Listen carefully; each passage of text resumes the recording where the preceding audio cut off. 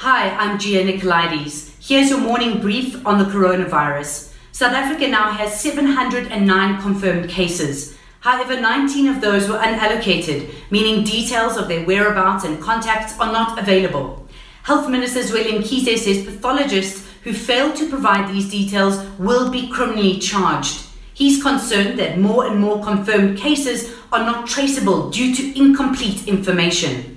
With millions of South Africans anxious and uncertain about life under a lockdown, government is pleading with citizens not to disrupt the food supply chain and only buy what they need.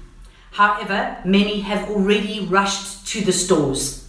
From Friday morning, the country goes into a 21-day lockdown, but food and other basic goods will be available. There's a security cluster briefing today, which will outline the granular details of this lockdown, including visits to shops, pharmacies and medical professionals, as well as whether you can go for a run outside or within your complex.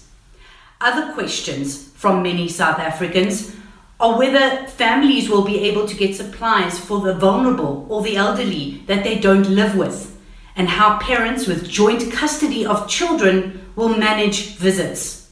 As we prepare for this lockdown, it's important to note that we are not alone. Italy, India, and the UK are also in a lockdown, while many other countries have implemented strict measures to curb the virus. For this and more, go to ewn.co.za/coronavirus.